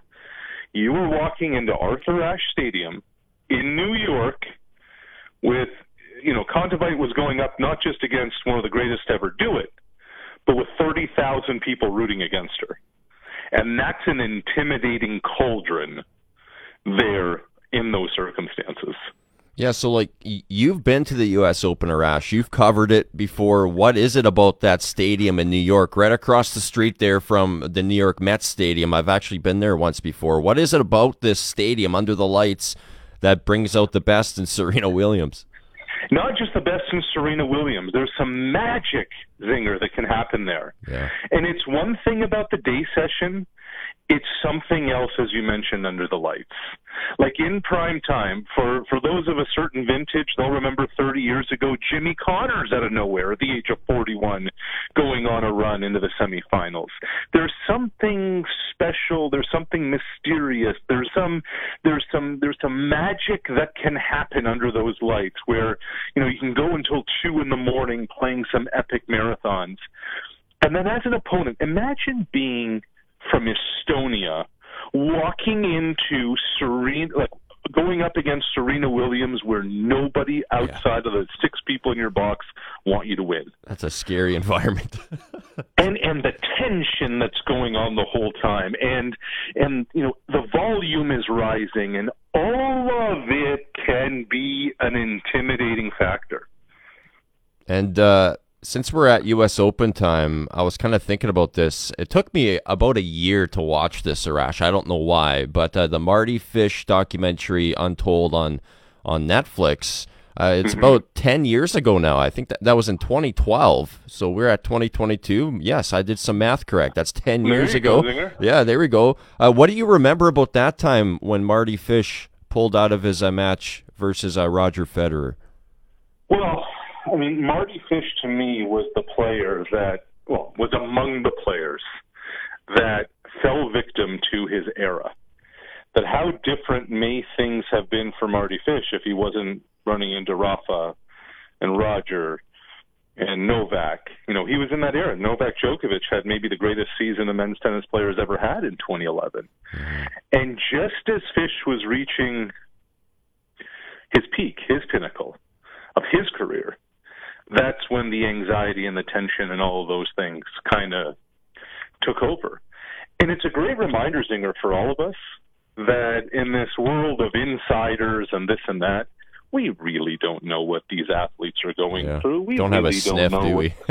No, and they're going to keep it to themselves, and it's viewed as a competitive edge and a competitive, imbalance and all those kinds of things. So, Marty Fish's talent was undeniable, and so many athletes, their talent is undeniable. But to perform at an elite level, there's so much more than just talent that goes into it.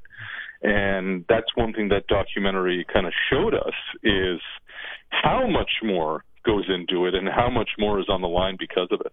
And one of the big reasons, like Marty even said it, one of the reasons that he came forward to share his story was to help other people. And I'm sitting there watching this documentary, Arash, and I'm thinking to myself, man, like me and Marty Fish are kind of similar. I went through the same heart ablation that Marty Fish went through. I went through the same, I don't want to say the same type of anxiety, but like that's the reason why that these athletes, when they come forward and share these stories, it helps, little peasants, if you will, like myself watching it. So it was just amazing. Here's what gets lost, Zinger. Here's what gets lost. Yeah. All of these athletes, Serena Williams, Marty Fish, Tiger Woods, Cody Fajardo, Tom Brady, Candace Parker.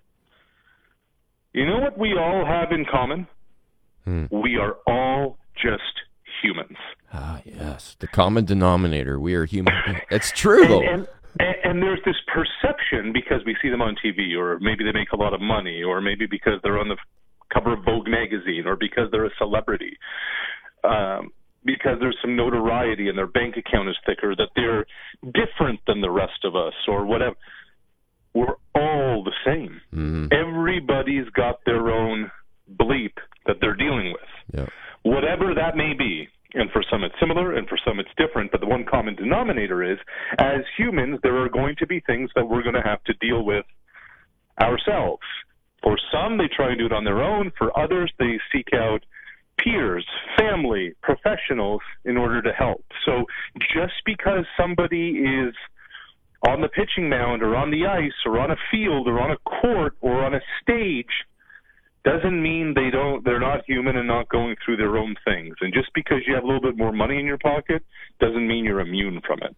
It's Coast to Coast with Arash Badani on the Western Pizza Hotline. And another thing that I learned as well, Marty Fish, he's a big Minnesota Vikings fan. Of course, he's yes, he is. He's a native. Talk to Marty about it. Oh, really? So, what are you thinking about your Vikings going into this year? And maybe take us inside that conversation that you had with Marty regarding these Minnesota Vikings. Well, we were at the 2019 Davis Cup Finals in Madrid, and Marty was the captain of Team USA at those finals. That was the year Canada got to the finals. Yep.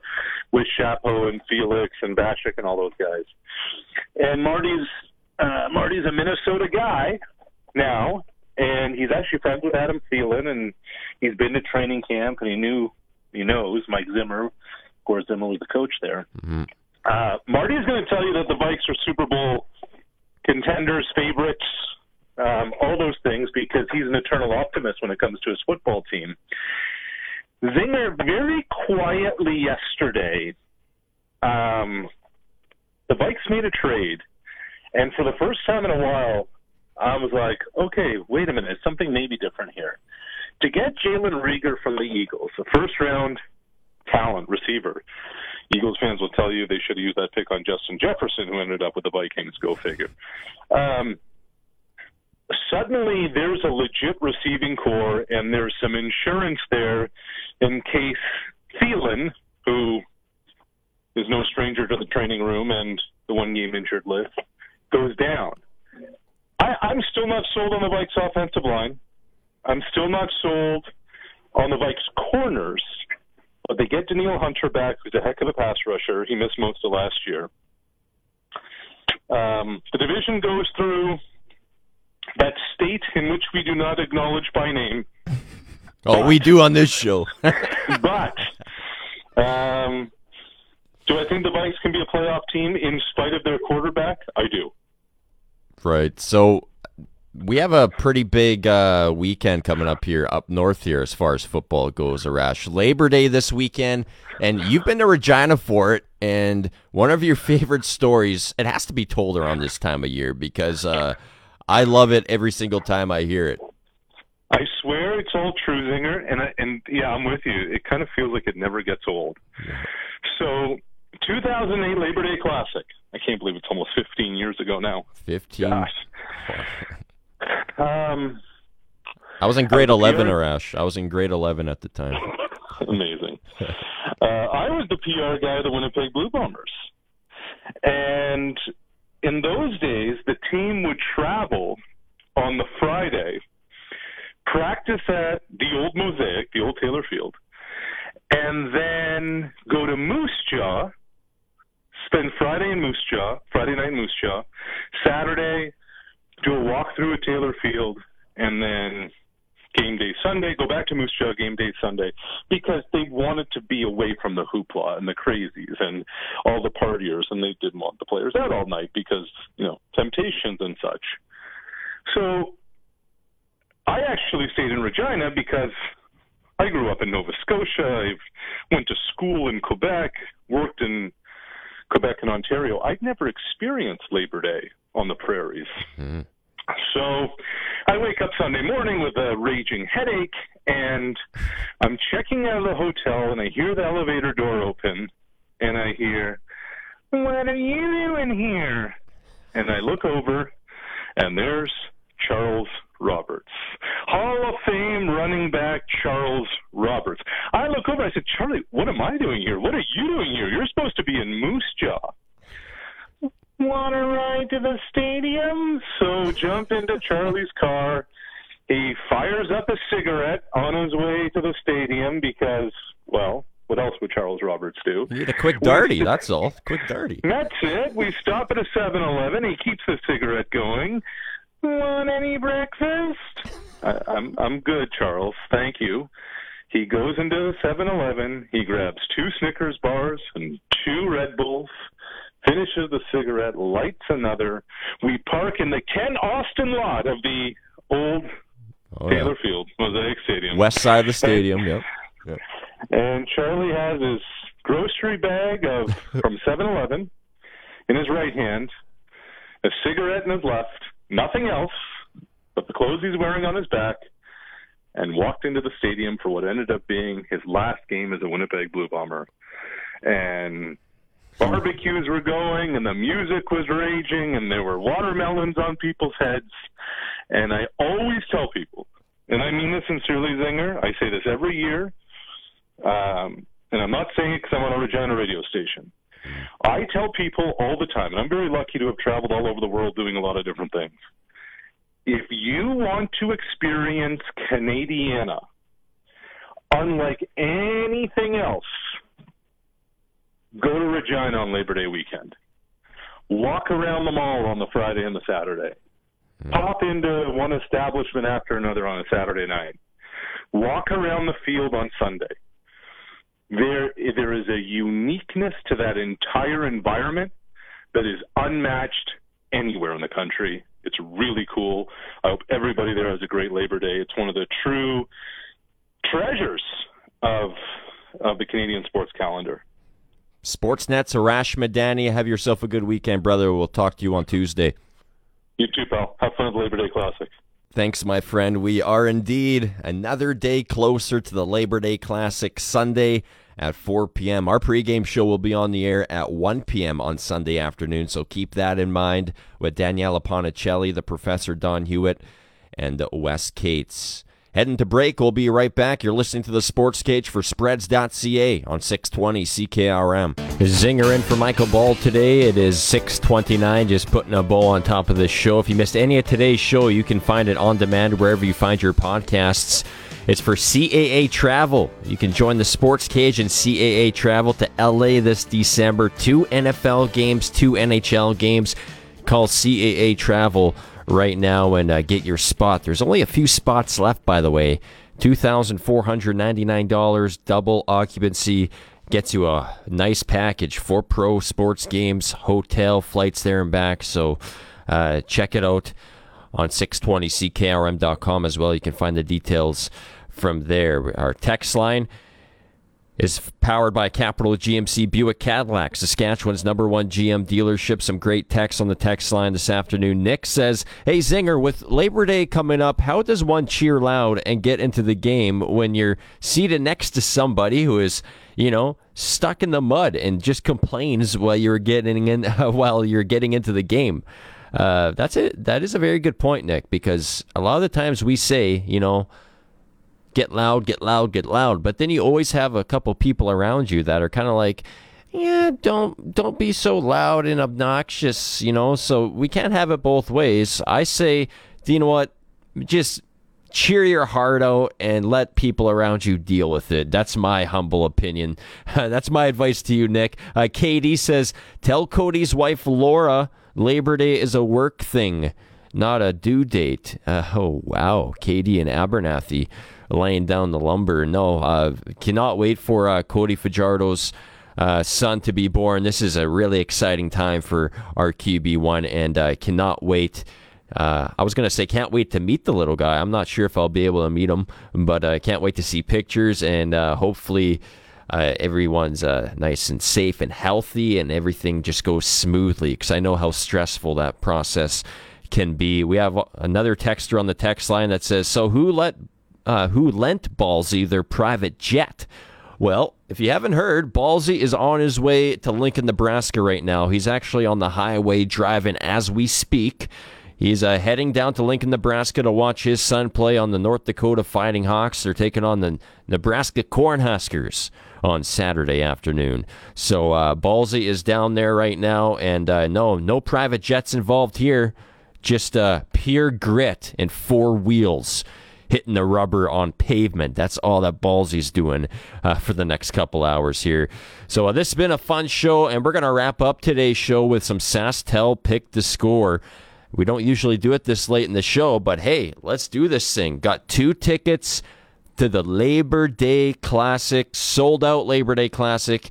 It's coming up here on Sunday at 4 p.m., and I got 2 tickets for you. So if you were to go on Ticketmaster, try to buy them, you won't be able to because, like I said, she is sold out. So 306-936-6262, toll-free 1-866-767-0620 are the 2 numbers to call. Call me up right now. I'm taking caller number, what should I do? Caller number 4 in honor of Kyron Moore's brand new number. So, and as well, call me up. I got a couple Regina Rams tickets to give away as well here. So can't wait to hear from you. We're going to talk to you tomorrow once again on the Sports Cage at 4 o'clock. It's a little bit of an abbreviated edition tomorrow because Michael Ball will be doing the Sports Cage live from Nebraska, and then right after that, Regina Rams football. Daniela Ponticelli will be at IG Field in Winnipeg calling Rams season opener against those Manitoba Bisons. So if you missed any of today's show, you can find it on demand. I'm Sean Kleisinger, and I'll talk to you tomorrow.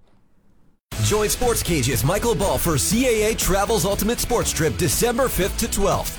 Leaving from Regina and Saskatoon, this trip includes a 7-night stay in Huntington Beach and tickets to 2 Anaheim Ducks NHL home games and 2 NFL games. The Raiders versus the Rams and the Dolphins versus the Chargers. Plus, a daily breakfast and transportation to and from the games. All for just $24.99 per person. Taxes included, based on double occupancy. Drop by or call your local CAA travel agency to book the ultimate sports trip.